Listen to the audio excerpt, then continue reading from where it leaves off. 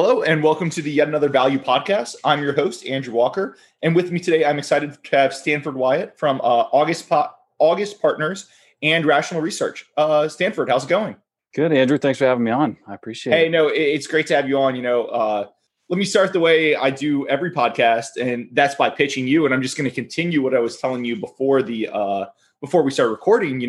Rational Research is what I mainly know you from, and I know you run August Partners, which is a small partnership on the side, and we can certainly talk about that. But Rational Research, I've just really been enjoying it. You've been doing it for several months now, and the way I kind of describe it is once a week you put out what I call a micro-macro piece, where it's looking at something macroeconomics from how one or two kind of micro firms are talking about it. So the example I was trying to think of was this week's was use sports betting data trends from New Jersey and New York City to get some insight into how sports betting is trending overall. And I think you also had some consumer luxury goods stuff from Tiffany, Louis Vuitton, and even an RV piece on Lazy Days results. So I've just really been enjoying it. And you get those micro macro pieces. Plus, I think you've done about 3 deep dive fundamental pieces so far, which we'll talk about 1 or 2 of those today.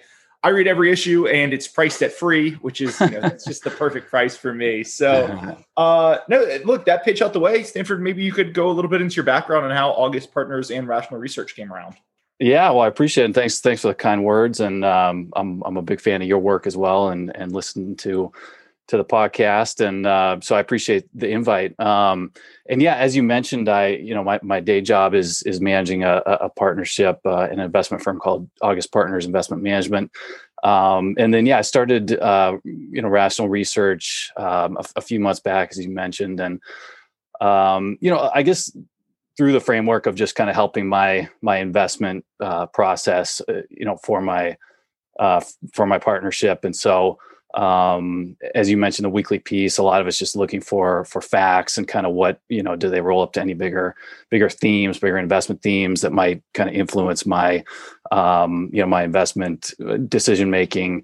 And then also just, kind of getting more involved in the FinTwit community and, seeing if there's anybody else out there that might kind of care about those specific companies or themes and do they have any feedback? And then, occasionally, the individual stock thesis piece. I mean, writing's always been a big part of my investment process and is helpful in clarifying my thinking. And so that's part of it. And then the other part is same idea of just trying to get more feedback, get in touch with other people that might have some insight on those particular companies.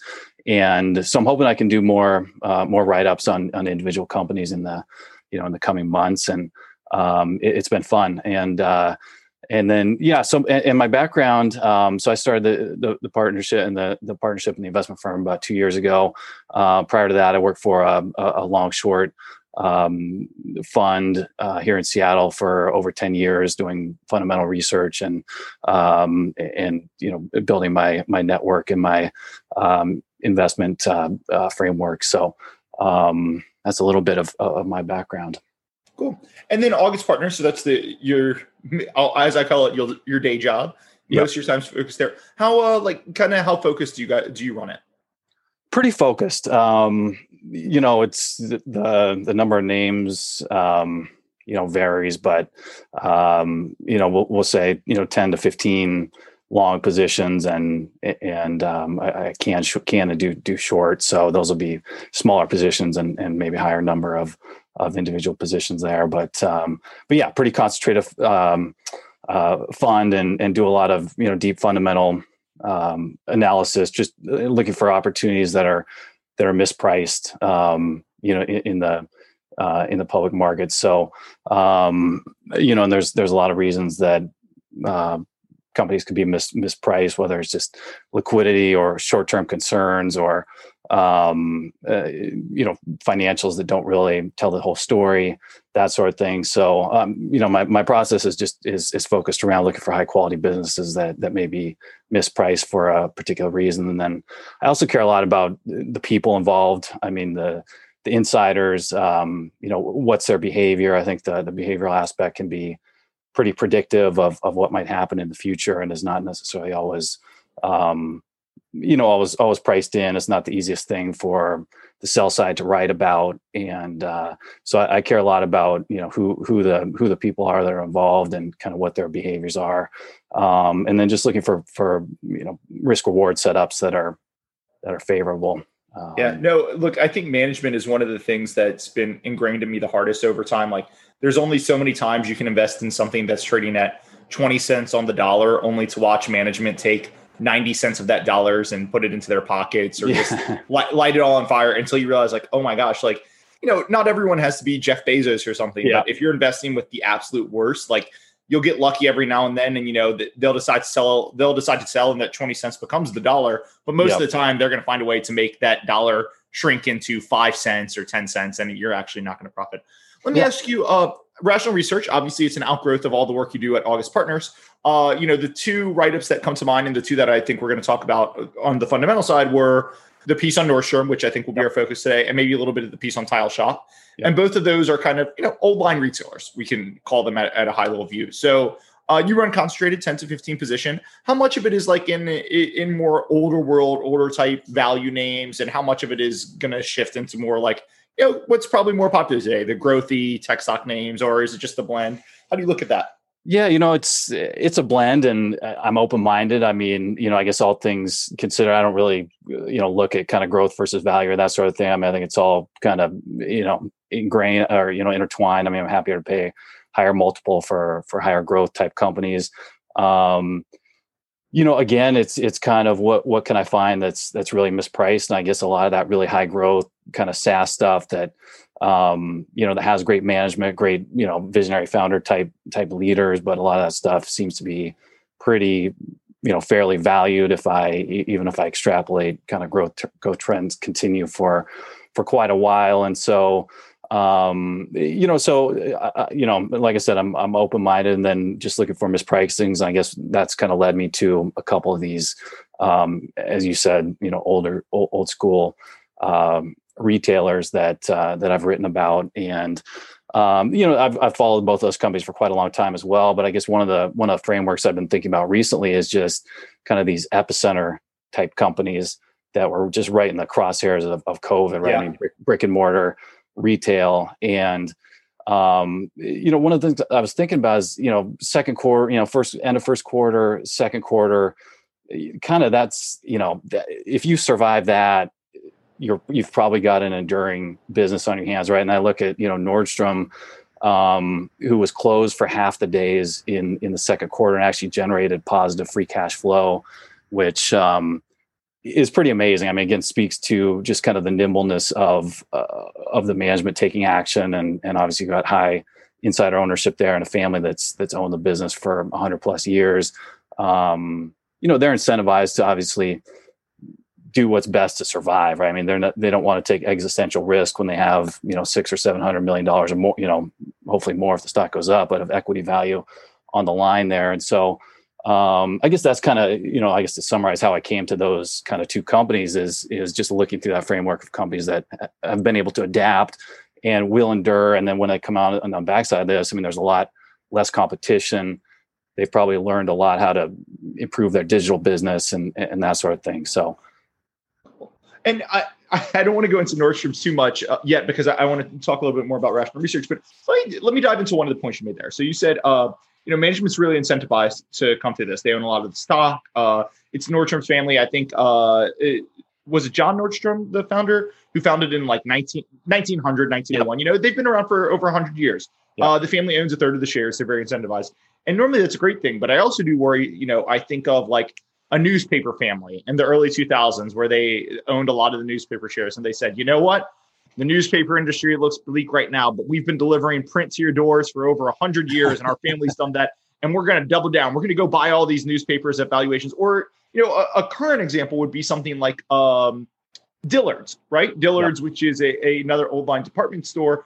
I think they barely had an online sales component to them until COVID started. And maybe you looked at that pre-COVID and said, oh, a lot of online shopping is at a loss. They don't really have competitive advantages. But, I look at them and I say, oh, maybe this is a family that's too wed to this is the way our family's always done it. For Dillard's, I think all of the family members are like 80 years old and on the board. Yep. But, do you worry about that with Nordstrom's or just in general? Like the family control, yes, they're economically aligned, but maybe they don't move as fast as they should because they just have an older way view of the world. Yeah, I think so. I mean, that's definitely a concern. And I think, they've invested a lot in their digital business over the years. And I guess, I think they're smart. I mean, they're headquartered in Seattle, a couple blocks from Amazon, right? And I know I'm sure they lose a ton of people to Amazon constantly. And so I don't think they have their head in their sands to realize kind of what's going on there and the future of e-commerce and brick and mortar retailing and all that. But I guess, a bigger concern for me is just that, they have invested in e-commerce and I think trying to bring their business into the future a little bit. And it just hasn't, they haven't grown as fast as, even if you look at last year in a kind of normalized year, I think their digital business grew 7%, right? And if you just use, Amazon's North American business as a proxy grew 21% last year, right? So, I mean, it's just, they're kind of lagging. And then, even now in the recent quarters, you see a lot of these kind of, legacy brick and mortar retailers that have an online component that's grown, 100% or more. And, Nordstrom didn't come close to matching that. And probably a lot of that's apparel is not the best segment to be, probably would be one of the last to recover out of this thing. But I guess that to me is the bigger concern, is just that they might be a share loser for whatever reason, as opposed to, I don't think that they're kind of delusional with what's going on in the world with e-commerce and the shift to digital. I mean, if you look at last year was, digital was a third of their revenue, and in the second quarter was 60% of their revenue. So, I mean, they're there. I mean, they have a good, good offering, but I just don't know if are they losing share? I guess that's my biggest concern when I think about this as an investment. No, I agree. Like, look, I think a lot of their buy online, pick up in store stuff, even before the crisis, I think was better than 99% of their competitors or something. I think they were doing stuff, but you do worry, like, and again, I want to ask one more thing on Rational Research, and then we'll do Nordstrom's. But like, they invested like $500 million into a New York City flagship store, and they started that investment in like 2016, and it just finished. Unfortunately, it opens like literally the day before the crisis or something, right? But still $500 million into a physical retail store, while like Lord and Taylor is going bankrupt around the corner from there, and you wonder. I get what they were saying with it, but were they a little too wedded to the vision of the Nordstroms in the center of Seattle versus what the future was when you invest that much money? I mean, $500 million is a lot of money to invest into a store.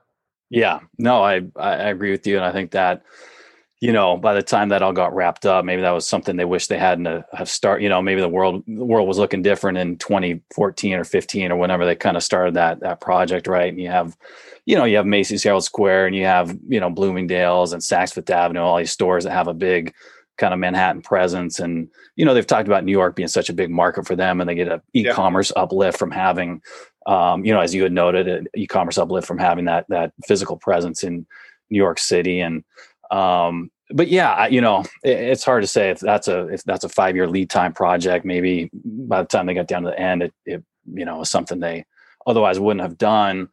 But I mean, they have 100, they closed 16 stores in this last quarter. They have 100 kind of class A mall locations with their full line stores. I mean, I guess I just don't, it's not overstored, right? In the context of, thousands of retail locations, right? I mean, they have pretty good with their full line stores, pretty good locations that we'll see. I mean, if they are exposed to the mall, but I just don't think that they're in a terrible spot with their real estate. But yeah, I mean, to your point, management, maybe that wasn't the best decision. We'll see how it all plays out, and maybe they do lose some competitors there in Manhattan that might help market share over time. But we'll see. Cool. No, I agree with you there. And we'll come back to Nordstrom's in 1 second. I just want to ask you one last thing on Rational Research. One of the things I like about it, as I said, was you do these weekly, I call them the macro micro looks, right? Where you use what one or two companies are saying to look at something micro. And, I think if you were doing this in 2019, I don't think I would have learned as much from it, right? But I think one of the interesting things in the 2020 COVID environment, I mean, it's like nothing anyone has ever seen before. I don't think many of us imagined what it would be like. Is there anything in particular that these kind of micro, macro dives have taught you, or anything that was kind of unexpected when you've done them? No, again, it's kind of part of my investment process just to look at really, what are the facts? I think, Wall Street gets so hung up on, beat by a penny, miss by a penny, or, forgetting about the fundamentals and panic over, case counts or whatever it might be. Right. So I think just doing this weekly and kind of, if I'm invested in Nordstrom as an example, what are the other brick and mortar retailers actually saying? Right. I mean, what are the comps? What are the trends that they're talking about? And so it's helpful just to keep, for me, just to keep revisiting the actual facts and trends that companies are talking about. So just doing this, again, it helps me to stay focused on the facts. And then maybe if you get enough of these tidbits, you can kind of roll them up to an overall theme in an industry or sector that's happening. But yeah, I guess, to your point, this year has been pretty wild in terms of just the share shifts and everything else that have gone on. So I think constantly kind of looking at these reports is pretty eye opening. And I think a lot of times it goes, a little bit overlooked by maybe general population. So it can lead to some interesting opportunities. Yep. Perfect. Okay. Well, that out the way. Let's dive a little bit further into Nordstrom. I'm sure most people know Nordstrom. They think of it and they think of the department store.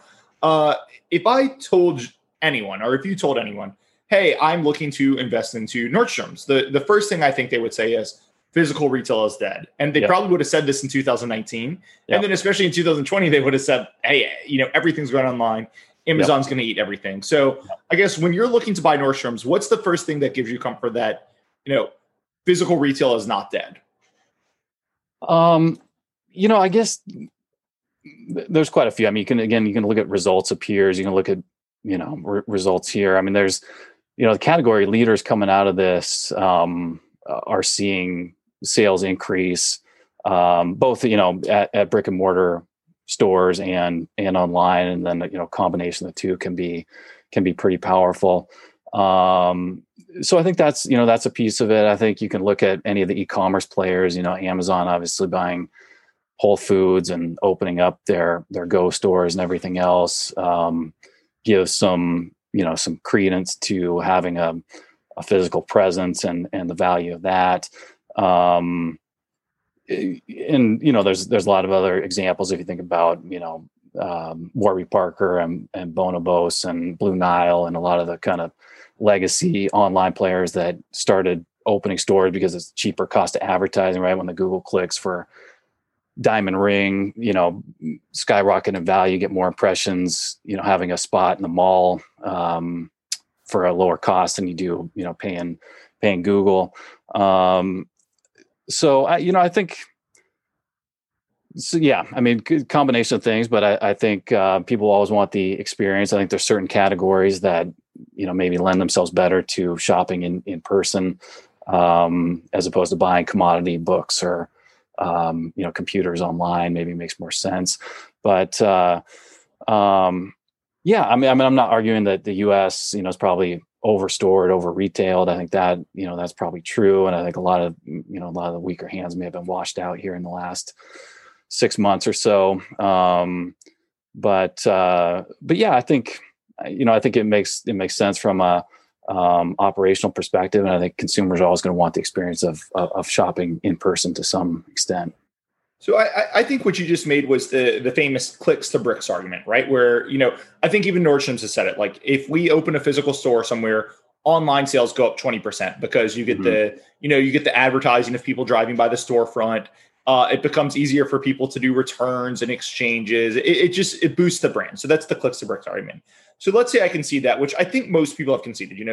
Warby Parker rolled out stores, Bonobos rolled out stores. Like there's a reason all these digital only places rolled out stores. Untucked is another one I think of. But So I'm going to concede that point. But I think the counter to that would be, okay, but Nordstrom's is a department store, right? They are not a online brand. They're They're not Whole Foods where people are going once a week to get food. They are a department store. And if I look at department stores, Sears, JCPenney, Lord & Taylor, Neiman Marcus, like bankrupt. And that's just a start. Macy's, even before the pandemic, I think they were going to close something like 15% of their stores or something, 125 stores. Everyone was trying to close down department stores. So why is why is Nordstrom's different? Why are they a winner here? I guess I kind of would frame that just in the context of downside protection, right? I mean, you look at this company's endured for 120 years, as you said. The family owns 30% of it. They're not taking existential risk with the balance sheet. They've got a lot of the debt is pretty far termed out. They have been investing in, improving their technology in the future. And then, like I was saying earlier, I think, 100 stores in the Class A mall locations is probably one of the, better positioned department stores. And, if the Class A malls continue to do okay, I think that's a decent position to be in.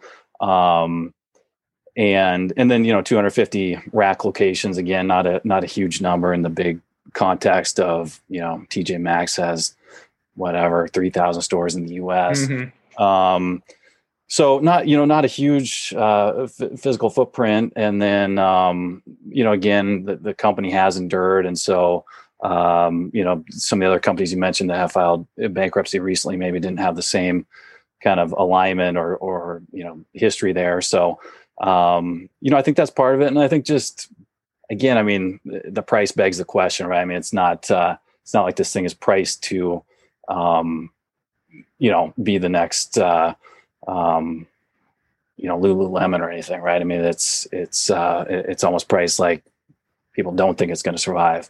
So I guess all those things kind of roll up to maybe answer your question, maybe not. Yeah, no, look, I think one of the things I like about it, and not to like interpret your words for you, but Nordstrom, all of their full price stores, department stores, almost exclusively are Class A malls, catering to kind of a higher end person. And they do a lot more of the in-person stuff. One thing they always hit on, which I think people dismiss, but their alteration business is huge. And people come in, just get alterations. And they've got the personal shopper for a lot of it, who's really giving you kind of a personal touch to that thing. And when I think about something like, Sears is probably the most famous department store bankruptcy. And a lot of that was driven by Eddie Lampert. I think he saw the future really clearly and he executed really poorly if you go look back at his things.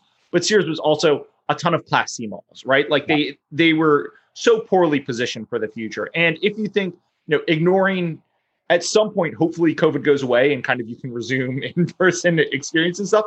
But if you think that's the future, I do think there's something about Nordstrom specifically that positions them well. And then just playing off that point, if I said on the back of COVID, a year from now, 18 months from now, things start normalizing, do you think there's a chance that Nordstrom's is like kind of reporting super normal profits for a while because the competitive landscape is just so wiped out? People who would normally go to the mall and shop at JCPenney on one end and Nordstrom on the other, the JCPenney's gone. So they just go and they spend 50% extra at Nordstrom. Does that make sense? Yeah, no, it does make sense. And I think, that's definitely one of the upsides of this investment thesis. And I was going to mention too, I mean, Nordstrom does have 13 million, loyalty members too, which to your point about why would they be one to survive? I mean, that's not a huge number, but when you sign up for a private label credit card with Nordstrom, right, they've got a lot of data. And as a customer, you're kind of making a commitment that you want to be a loyal customer.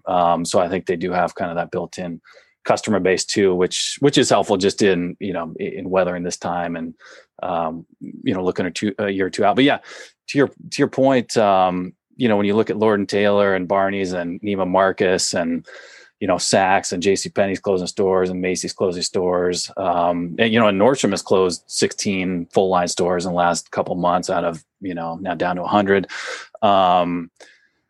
It should be a lot less competitive and then they've cut a lot of costs, right? I mean, I think they come into the year planning to cut 200 to 250 million of costs and add it, and then cut an extra 250 million. So you're up to 500 million of kind of cash cost cuts this year. When you consider that the the EBITDA estimate for next year is $1 billion, right? I mean, they basically cut half their way to the EBITDA estimate for next year.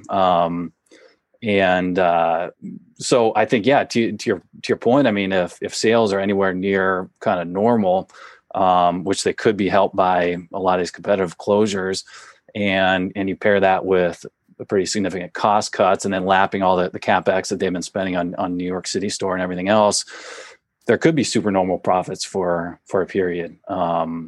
So, who knows exactly what that looks like, but I think there's definitely some upside there. Let's talk valuation for a second. And it's one of the things I don't like to do the most on the podcast because, when I say, this trades for, I think you could earn $5 per share next year and it trades for 100. So it's at 20 times. Like, that doesn't really flow well when people are listening. Like, this is mainly audio. Even if you're YouTube, you can see our face, but it's not like there are numbers flashing up and down. Right. I think it's important. Like, how Nordstrom's has been shelled out. Like, how cheap is Nordstrom's if we're looking at this on a normalized basis? Yeah. I mean, there's a lot of ways you can look at it. And I think, again, I think you can kind of throw 2020 out as just as kind of a crazy year. But, if you consider they did, $1.5 billion of EBITDA last year. And if you look at the operating cash flow, they've done over $1 billion of operating cash flow, I think for 11 years in a row. They did $1.2 billion last year. So, and then I think CapEx now, if you look at kind of what they're talking about CapEx, they'd cut 30% of CapEx this year, but you're probably at, $450 million of CapEx on a go forward basis. I mean, if you ask yourself, can they get back to, $1 billion of operating cash flow and, or more, and CapEx of $450 million, maybe now interest expense is kind of $150 million, but that's kind of baseline. And then, what could kind of the upside be if sales materialize in some way? But, I mean, if I look at, so EBITDA in 2019 was 1.4 billion and now people are kind of expecting 2021 is just over $1 billion. So, you're down pretty significantly, versus a normalized 2019.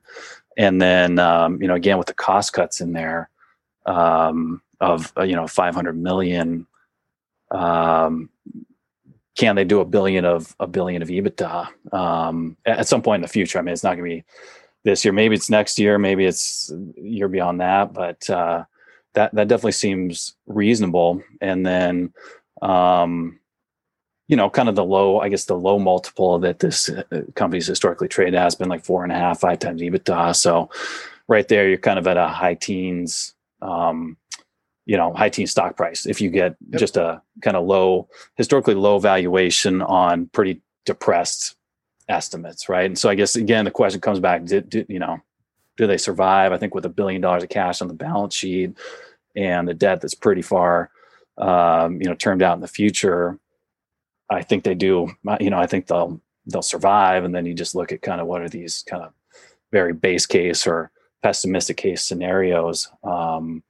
And even those lead to pretty decent upside from where the stock is now. And then, if you just think back, they can get back to a 2019 type of EBITDA at some point and put a 5 or 6 times EBITDA multiple on it, then you get to pretty substantial upside. And you can do the same thing with, operating cash flow minus CapEx. You can get to pretty high cash flow yield. So, yeah. So, and I'm just going to summarize. So I think one of the simpler ways is I look at this and say, at today's price of, call it $13 per share, the enterprise value is approaching $5 billion.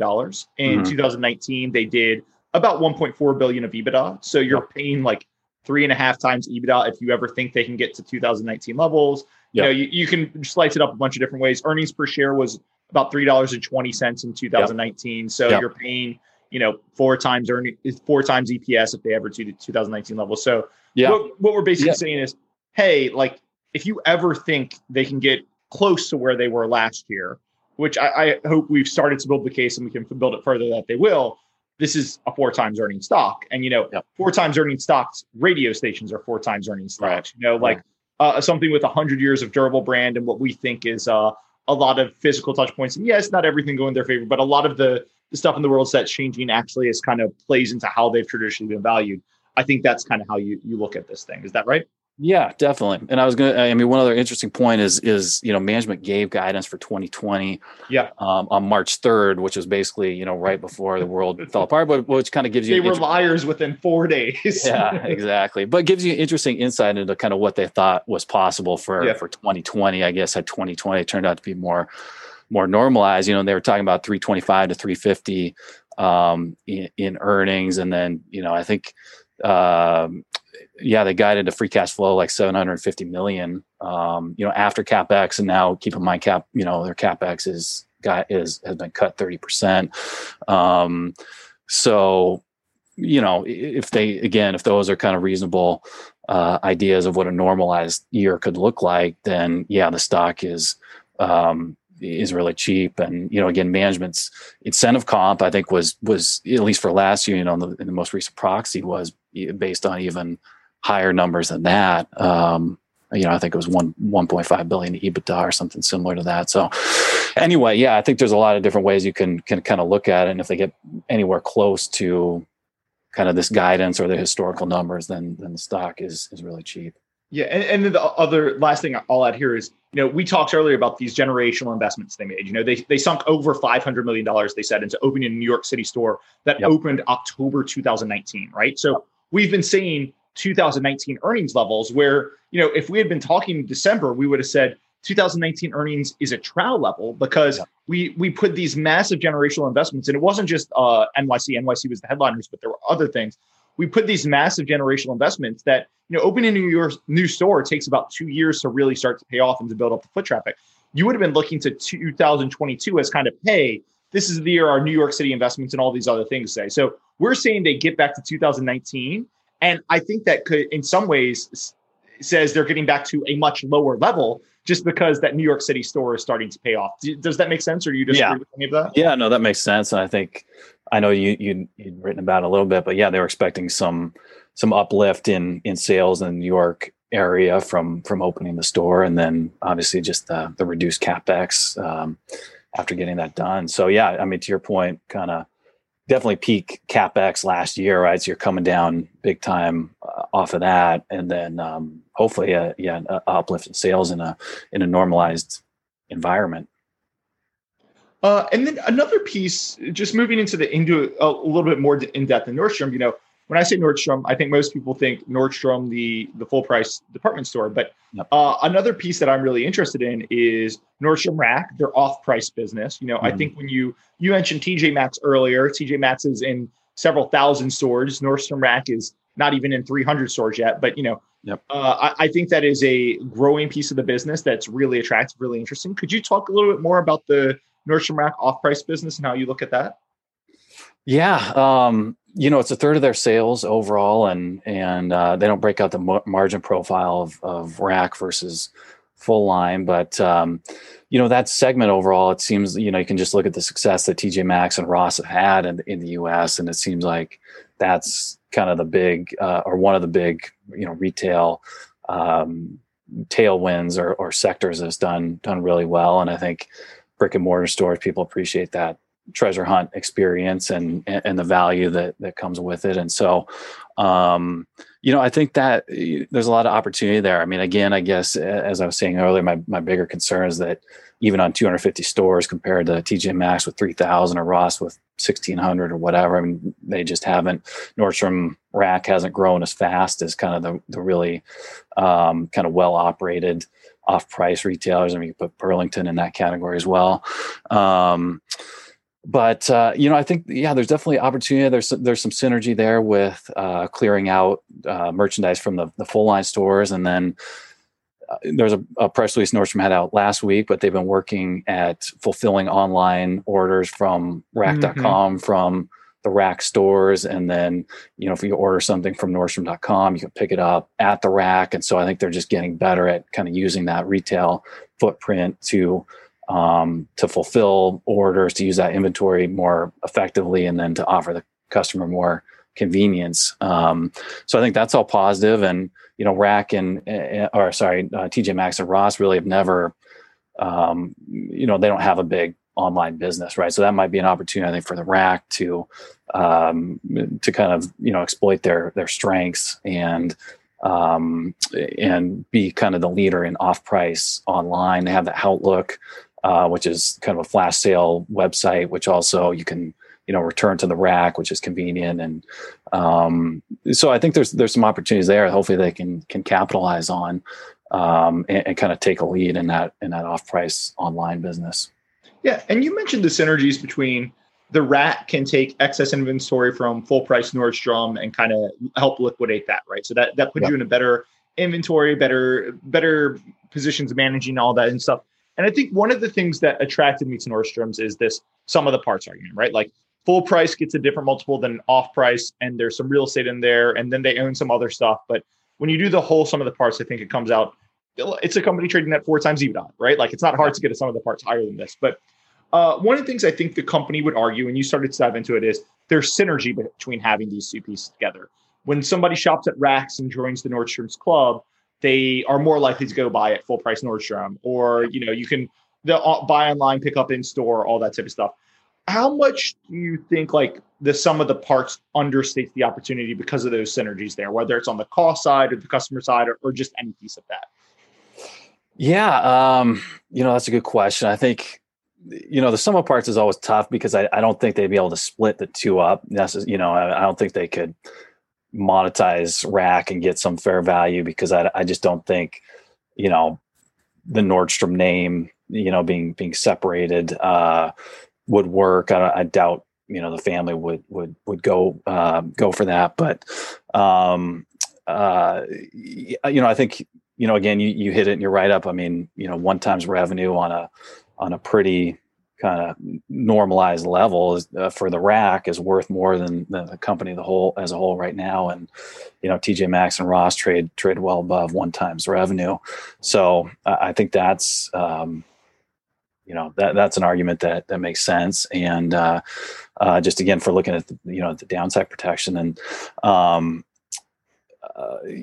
then, there's some real estate value, as Nordstrom owns, I think 33 of their full line locations, or owns a land under the building. And, again, hard to know how much equity value might be in that real estate and if they could ever monetize it. But, again, just in terms of downside protection, hopefully that provides a little bit more. And so, some of the parts, I guess I don't really, that's not how I would, I kind of value the company as a whole and the earnings and cash flow potential, as a whole business. But I do think it's an interesting exercise, especially when you think about just the downside protections of if things really went haywire, would they just try and, sell some real estate, sell the Rack if they're open to it, maybe. But yeah, it's a good exercise. No, I don't disagree. What about, do you think, I believe what they say is somebody who shops at Rack ends up spending 4 times the amount of money, or like is 4 times as more likely to shop at Nordstrom full price. Mm-hmm. Some of that is because you shop at Rack and you can get enrolled in the Nordstrom's club and all that sort of stuff. Do you think that Rack actually benefits the full price division as much as they talk about? That's a tough one. I mean, I guess all you can do is take them at face value because you never really know. And as somebody that starts shopping at the Rack really move up to start shopping at the full line store. I mean, maybe that's possible. Maybe once you're just ingrained in the loyalty program, and if you sign up for the credit card, you're just more incentivized to shop across all their brands, and that's positive. And I think they did that in Investor Day a couple years back, and they have a couple slides in their slide deck that's on that point, just of how much more valuable that customer is that shops across multiple channels. But I think hopefully they can. If they make the whole ecosystem more convenient, right, with this buy online, pick up in store, and fulfilling, using inventory across the channels to fulfill online orders, and you can return at any location, you can pick up at any location. I mean, maybe for that customer that's kind of agnostic to full price versus online, you just make their life a lot easier, a lot more convenient, and hopefully there is more synergy and more synergies coming as they get better at kind of fulfilling from all these different channels. And and doing the pickup in store and all that. So, I think that's, it's an opportunity. Hopefully it's one that they can see more benefit from here in the next 3, 6, 12 months as they improve their systems. Yeah. The reason I just wonder about that synergy is like, I do think the future is like weirder bundles, like Amazon. Who would have ever thought combining Amazon, which is like a retail business, with Amazon Video, which is a Netflix competitor? Like, you wouldn't really think of those two as natural complements to a bundle, but it does make sense when you're bringing down the cost of kind of Prime membership to get people in that Prime thing where they're going to spend 4 times more. And when I look at Nordstrom with Nordstrom Rack, like if there is actually that synergy, and I think you mentioned earlier, like, Amazon bought Whole Foods, maybe somebody ends up, an online player buys Nordstrom. If you are seeing signs of a Nordstrom Rack customer results in synergies for Nordstrom, you could apply that to buy Nordstrom, and there might be synergy to a whole host of like weird online things, like just one random one I haven't even thought about, but Nordstrom and Spotify, like Spotify buys Nordstrom, and then they have like, they can ship out merch and use in person, and it reduces the bundle. But I don't know, but you could see some type of weird synergy like that, if that makes sense. Yeah. Anything's possible in this day and age. And I agree with you. I think, there could be some companies you never would have considered as potential acquirers for Nordstrom. And I think, again, I think the real estate is interesting if somebody wanted, some good Class A locations. And I think the vendor relationships are something else that may be kind of undervalued by Wall Street. When last year Nike pulled off of Amazon, 1P, and you can read the Birkenstock. That Birkenstock CEO went nuts on Amazon a couple years ago because there was too many fakes being put up, on Amazon. Amazon didn't do anything about it. So I think, again, Nordstrom with a 100-year history of treating their customers well, treating their vendors well, and treating the product well, as far as how it's presented. They have good relationships with Nike and Birkenstock and a lot of these key vendor partners that, again, if somebody were to acquire the company, there's probably a lot of these intangibles that come along with it that maybe you wouldn't have access to some of these high quality brands right off the bat, if that's something that you wanted. Yeah. Or as you said, like those relationships in the retail space, like we did a podcast on Shopify a couple of weeks back, and you could say like, hey, if Shopify bought them, is that the most natural fit? Maybe not, but I could start talking you into, hey, there's synergies in Shopify can use all their storefronts for pickup and returns across the entire business, right? Yeah. So that gets them some really interesting warehouse space that they might not have had before. Yeah. And it gets them the relationships with brands where they can go to all of their people and say, hey, we've got this relationship with Nike. Maybe we're a preferred brand. We can offer you discounted things on Nike goods to build through your storefront or something. I don't know, but I could see how like something with this good of brand name, this good of storefronts, how there are stranger synergies with different acquirers than we would have ever thought. Maybe that sounds crazy, but as you said, Whole Foods and Amazon seemed crazy until Amazon went and bought Whole Foods. Yeah, no, it's true. And I think, again, with 150 square foot full line stores, I mean, could you do some interesting, kind of pop-up shops and have the Shopify partners kind of set up for 3 months in there and seasonally rotate in and out. I mean, there could be a lot of interesting stuff to do like that. So I'm with you. Exactly. What about, we mentioned there's two online components to Nordstrom. Is it Haughty Look or Hot Look? How do you spell Outlook? Outlook? Yeah, Outlook. And Nordstrom brought Trunk Club. These are both acquisitions. At the time Nordstrom did the acquisitions, these were much hotter. These were very hot spaces. And I think through maybe definitely a little bit of mismanagement and a little bit of these spaces were extremely competitive. They have not worked out, but there is value there. And I do think there is a future there. Can you talk about like kind of the smaller online pieces of Nordstrom's, how you look at that and how you see those going forward? Yeah, again, they don't give a lot of detail in terms of what the revenue are. I can't remember. I think they paid $350 million for Trunk Club, a number of years ago, and Outlook when the flash sale space was really hot. And again, I don't think any value in the stock price is ascribed to either of those two brands, but I think it's it still is. The press release I mentioned last week where they're talking about you can order on Outlook and return it to to a rack location or a full line location, stuff like that, where they're still, ingraining into just the convenience factor of what the customer can do, because most flash sale sites that are still around probably don't have that convenience element to them, or just the backing of Nordstrom, knowing you're getting kind of high quality merchandise. So I think that's all positive. And then at this point, maybe they can just figure out how to continue to leverage it within their overall ecosystem, because I think there's still a demand for it, and it's probably a better, again, if they can leverage their platform just to make those two brands stronger than competitors. I think that's a win, but I'm definitely not factoring that kind of upside into my overall thesis.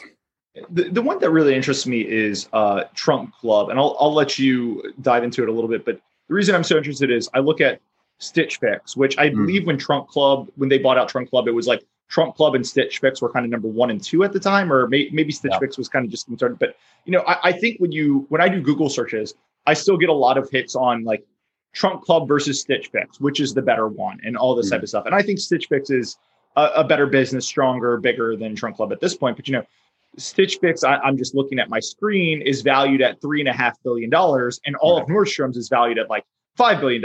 And Trunk Club has some value, and I do think there are synergies between Trunk Club and Nordstrom's, and there's optionality there. So, like, how do you Trunk Club? Could you talk to me about Nordstrom's owned it for over 5 years now? I think they've reimagined it a few times, and they've started integration into their stores. How do you look at that integration? What are they trying to do there?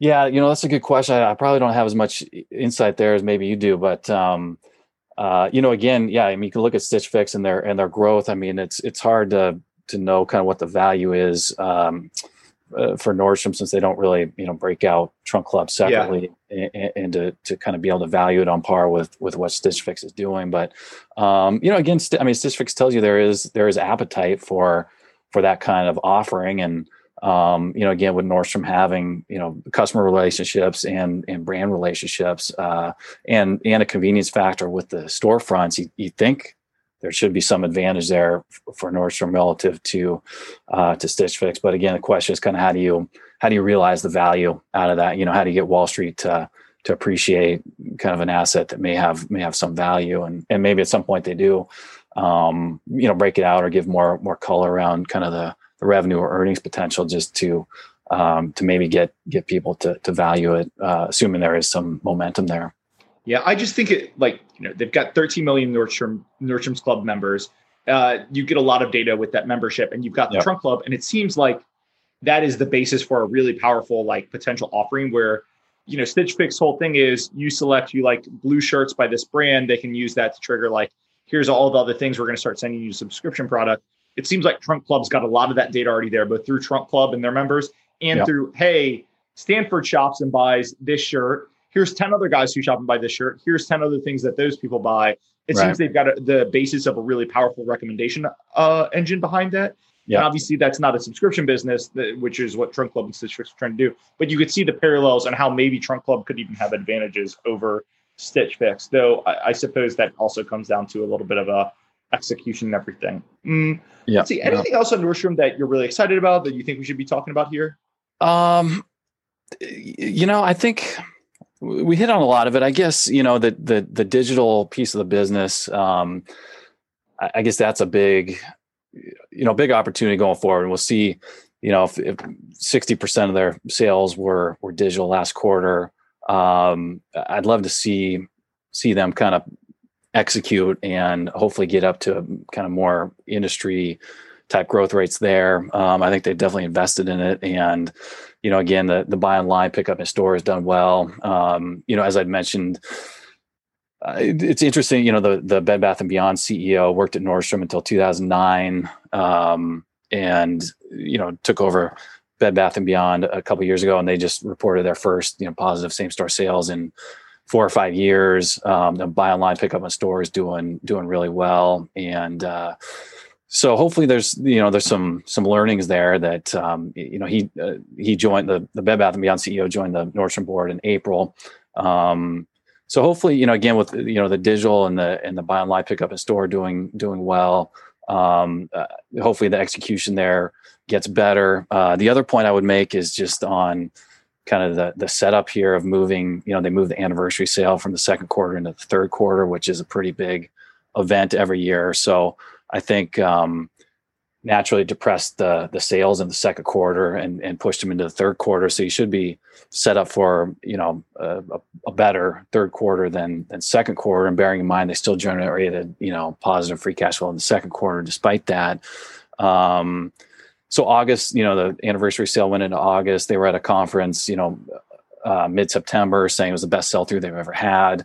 So that's positive. I think you definitely margins should be good. Inventory levels should be clean. I don't know how much inventory they had going into that anniversary sale, but to say it's the best sell-through ever, again in 100 years or I don't know how long they've been doing the sale, but I think that's a good sign. And then again, looking at just some of the competitors, some of the data points that people have been talking about, I think, September and so far in October have been pretty positive for most other retailers. I would say there's one data point that stood out to me, which was, the Buckle. I don't think anybody follows that company anymore, but they have 460 stores and they report their sales monthly, and their same store sales were up 23% in September. And that's, mainly physical locations, 460 stores, mainly in the mall. I think 40% private label, 60% branded stuff. So that's a huge month. And I don't think anybody's really talking about it. And even I think August was up, 2% or something similar. And so, but you talk Capri and some of these vendors, Crocs and some other vendors that sell to Nordstrom have talked about improving sales, and Tiffany last week had good commentary despite tourism being tough. And so I think there's a lot of reasons to think the third quarter could be okay, and then fourth quarter we'll see, and maybe get more into normalized environment next year if there is a vaccine. But yeah, it seems like, maybe top line is okay. And it's definitely not priced like things are okay. I mean, it's priced like things are terrible, but a decent top line paired with some cost cuts on the bottom line. And I think the setup's interesting. And then the other thing we didn't talk about is just the change in management compensation, right? I mean, management kind of had an incentive to kind of kitchen sink the last quarter because they traded the restricted stock for options that priced 2 days after last earnings call. So they had an incentive to, maybe not say as much positive on the last quarterly earnings call, but, takeaway there is a whole management team based now. And I think their exercise price is close to $15. So that's even above, where the stock is now. And, hey, Stanford, I think you're cutting in and out here a little bit. See, yeah, we kind of lost volume. Oh, okay. There we go. Okay. Can you hear me? Yep, I can hear you. Okay. Yeah. So I was just saying that, that's an interesting tell for management to change their compensation that way to get a little bit more equity upside. Yeah, I think my main man, Mike from Non-Gap, and he was our third or fourth podcast. Everyone can listen to that. I think he was the first one who identified that. I believe it's called bullet dodging, where our stock's at 20. We think earnings are going to be awful. We set our options to price after we report the awful earnings, so that we get a really low stock price and the stock shoots up. No, I agree. I want to go back to what you said about the Buckle. Obviously that's N of one, but I haven't heard anyone mention that, which is, I think that's all physical retail is where their sales are from. I don't believe that. Yeah, it's definitely most of it. I'm not sure if they have a much of online presence, but yeah, it's mainly physical. But I'm with, Tiffany's, I followed that one pretty closely. And I mean, their earnings, like New York City's basically shut down, and New York City's a pretty good piece of their earnings, and their same store sales were like way up year over year, not month over month, like year over year. That's a pretty good sign. And obviously all of these are a little bit different than Nordstrom's, but I do, tell me if I'm wrong. We'll rack Nordstrom on this. When I look at Nordstrom's, what I see is something that's very cheap. And I think the moment you start getting like the COVID clear signs, I think that's, maybe it's next month, maybe it's a year from now, but I think that's when the stock really responds. And I see a great management team that's the capital allocation, I think, will really benefit the stock. We haven't even talked about that, but I think that'll really benefit the stock when trends kind of get clear. That's how I look at it. Do you think that's a decent way to put it? No, I'm with you. I think, it's definitely, good management that's aligned with, with the minority shareholders and high insider ownership, and a great brand that's treated their customers right for 100 years and has endured that and has great, brand relationships. And, I think that's all positive. And then, you come out of this with a lot less competition, as a lot of their, competitors have closed stores, and not only department stores, but specialty retailers and everything else. And so, I think Nordstrom survives. They have a loyal customer base, and, a cost base that's much lower than it was last year, and potential for big, earnings upside. Just one thing on the good management, and then we'll go to Tile Shop. One thing I have been thinking about is management tried to take this company, I'll say private twice, right? 2 or 3 years ago, they tried to buy out the whole company for $50 per share. About a year ago, they tried to not buy it out, but increase their ownership stake from about a third of shares to 50% of shares. They tried to get the board's approval. They were going to do that in the low to mid 30s, I think. They eventually dropped that.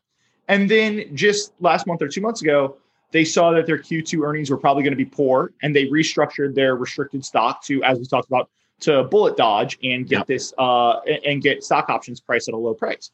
So the last thing I want to ask you about is this management team, and I agree. I think they've been pretty good stewards. They've been interested in increasing value. But when I look at those three things, it actually speaks more to a management team and a family that's interested in kind of creating value for themselves, maybe the minority shareholders. How do you think about that? Or do you think I'm just kind of like overreading into kind of idiosyncratic things? Yeah, that could be right. I guess hard to say, but if you look at their compensation, right? I mean, they have an ROIC hurdle that they have to meet, and then it's basically all based off of EBIT. So management is I think most incentivized on EBIT, which if they grow their EBIT, that's going to benefit all shareholders, right? And so that's one thing. And then taking a private, I don't know. I mean, maybe I don't know. That's hard to say. I think most shareholders would have been happy if they would have taken a private at $50 looking back, and again in the 30s. But I don't know. They've always paid a dividend. They bought the share back, bought shares back pretty consistently. And so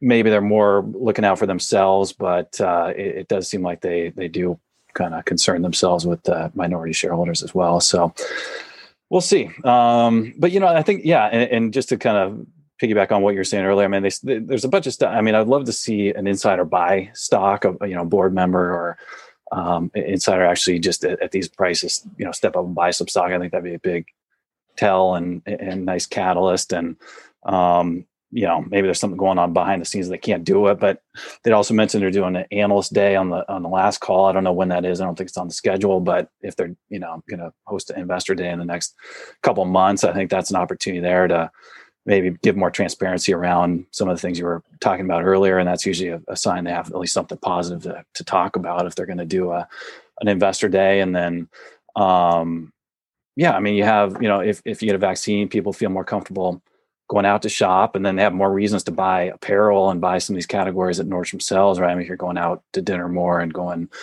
back to work a little bit more, then maybe you do need some new clothes and some pent up demand there. So we'll see. I think there's a lot of stuff that could happen that would be positive, and they could even just reinstate the dividend, or buy shares back, or pay down some debt, whatever. That's one of the things I like. I think they've been pretty clear. Capital allocation on pause, but when things return, they're going to go back to their old capital allocation, which I think it's like a third of the cash flow is dividend out, and then most of the rest is returned through share repurchase. And if you think they're getting back to $1 billion in EBITDA, and they're going to dividend out a third of the earnings after the capex and interest and all that, and buy back 2/3 at these levels, like, oh my God, I'm getting all my money back in several years. So that's interesting. Let's move on to Tile Shop. Spend 5 minutes there. I call this Finchwit's favorite microcap retailer. I think I put on Twitter, we were going to talk about Nordstrom's a $5 billion retailer and Tile Shop a $100 million retailer, and all the questions were on Tile Shop. So Okay. I'm somewhat familiar with it, but maybe just 2 seconds. What is Tile Shop? Why is FinTwit so bullish on the Tile Shop? Yeah, it's a good question. I didn't realize it was FinTwit's favorite company, but that's interesting. But yeah, history is, it's been around since 1985, started by Bob Rucker, who was the founder, and it went public in 2012, and it was kind of a Wall Street, darling when it went public, and kind of unique retail format, and they sell hard flooring and that was it. And then there was a big short report, and I covered this company pretty closely back then, but there was a short report about some insider relationships. The CEO's brother-in-law was getting kickbacks from a tile vendor and just a bunch of crazy stuff. And then the execution was poor, and stock just got crushed, and it was kind of left for dead. Some management turnover and not great execution. And like I said, I had followed it, and I just I wasn't that close to it. And then I saw, last month, B. Riley, which is a company I follow closely.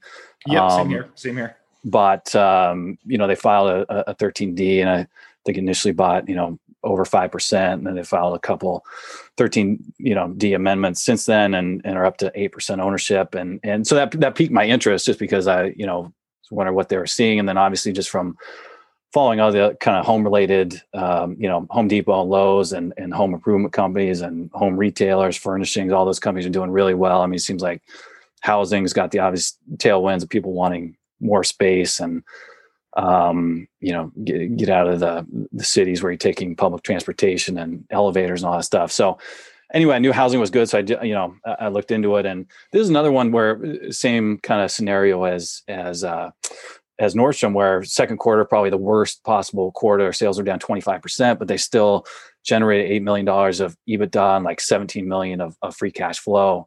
So I like that if you go through that stress test and you prove that, the management team was able to act nimbly and still generate cash in the worst possible quarter. And then looking forward, as you look at kind of existing home sales and everything else, their key metrics, and then what these other retailers are saying, you'd think that third quarter should be substantially better than the second quarter.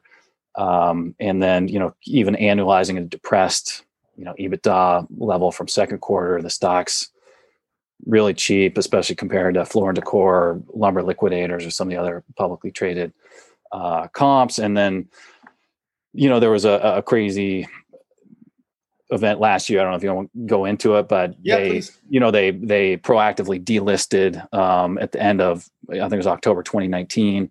The board and management decided to delist, stop the share buyback, stop the dividend. Stock got crushed. It was down, in the ones. And then the two big holders who are on the board, they bought as aggressively as they could from like the day after that until maybe it was 4 or 5 weeks. They were buying aggressively, both increased their ownership quite a bit. And then a shareholder lawsuit was filed, which prevented them from continuing to buy.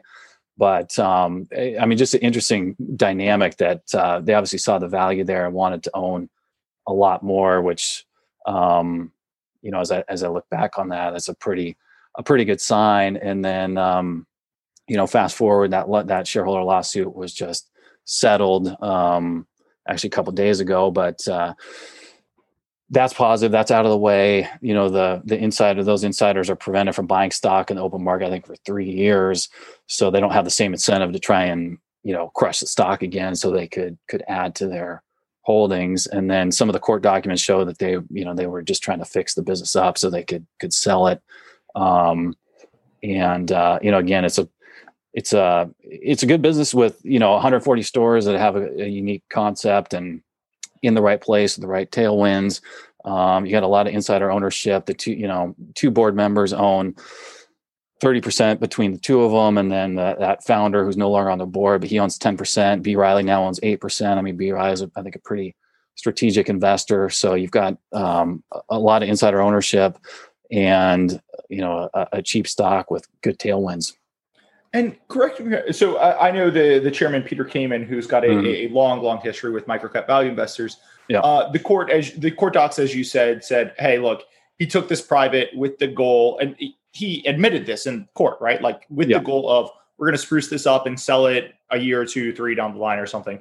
When I say, hey, we're going to spruce this up and sell it a year, two, three down the line, today the share price is $3.40 per share. What does this look like in a sale? That's a good question. I think, it depends. Floor and Decor trades at 25 times EBITDA, right? So I mean, if you bought this company for 10 times EBITDA, 12 times EBITDA, there's quite a lot of synergies there. And you take out, public company costs on a small company and some other synergies. I mean, Tile Shop put in a ERP system at the beginning of 2019, which kind of led to some hiccups, I think, with the retail experience. And so maybe there's some synergies there with a bigger company that could just improve the systems.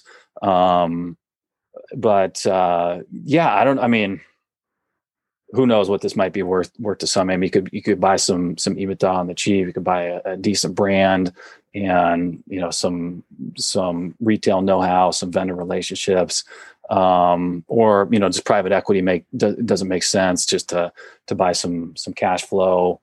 Hard to say. There's probably a lot of potential outcomes there.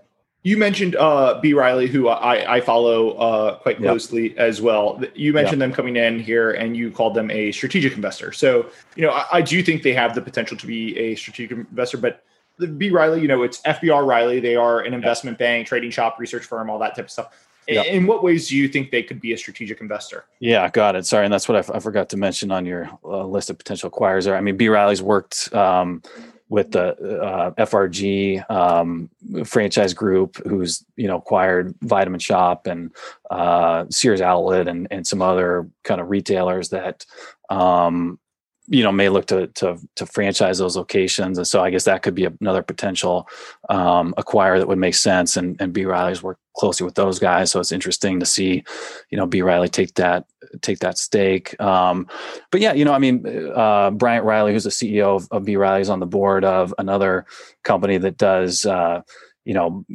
works mainly with home builders doing flooring and cabinets, and then also does a lot of countertops for remodel and that sort of thing. So I think he's got pretty good insights into into what's going on with home improvement. So that's interesting. And then, B. Riley, as a bank and on the sell side covers, housing and a lot of the vendors. And so they could pick up coverage at Tile Shop, or again, could have some insights there, which are interesting. So that, there's that aspect. And then there's also just the downside protection that comes with now B. Riley. I think the Tile Shop balance sheet's in pretty good shape, but should they need to raise capital or do anything else, hopefully B. Riley would be a good partner to help on that front. Just again, a little bit more downside protection if they need to raise capital. So I think those are some ways that B. Riley strategic. Perfect. Well, hey, Stanford, I want to be cognizant of your time. You're the first person we've got to cover two ideas on one podcast. So nice. It might have been a little bit more to talk Tile Shop. But look, this has been a ton of fun. I'm going to be sure, I said at the beginning, I've really enjoyed Rational Research. I hope everybody signs up and gives it a chance. It's been a really value add subscription for me. The price is free, so it's tough not to be value add on that. But this has been great. And, I hope a year from now we have you on and we're talking about Nordstrom's returning to 2019 earnings level, Tile Shop maybe getting sold, and we'll just have a new idea to talk about. I appreciate it. Thanks, Andrew. I appreciate you having me on, and it was fun. Have a good one, man. You too. Thank you.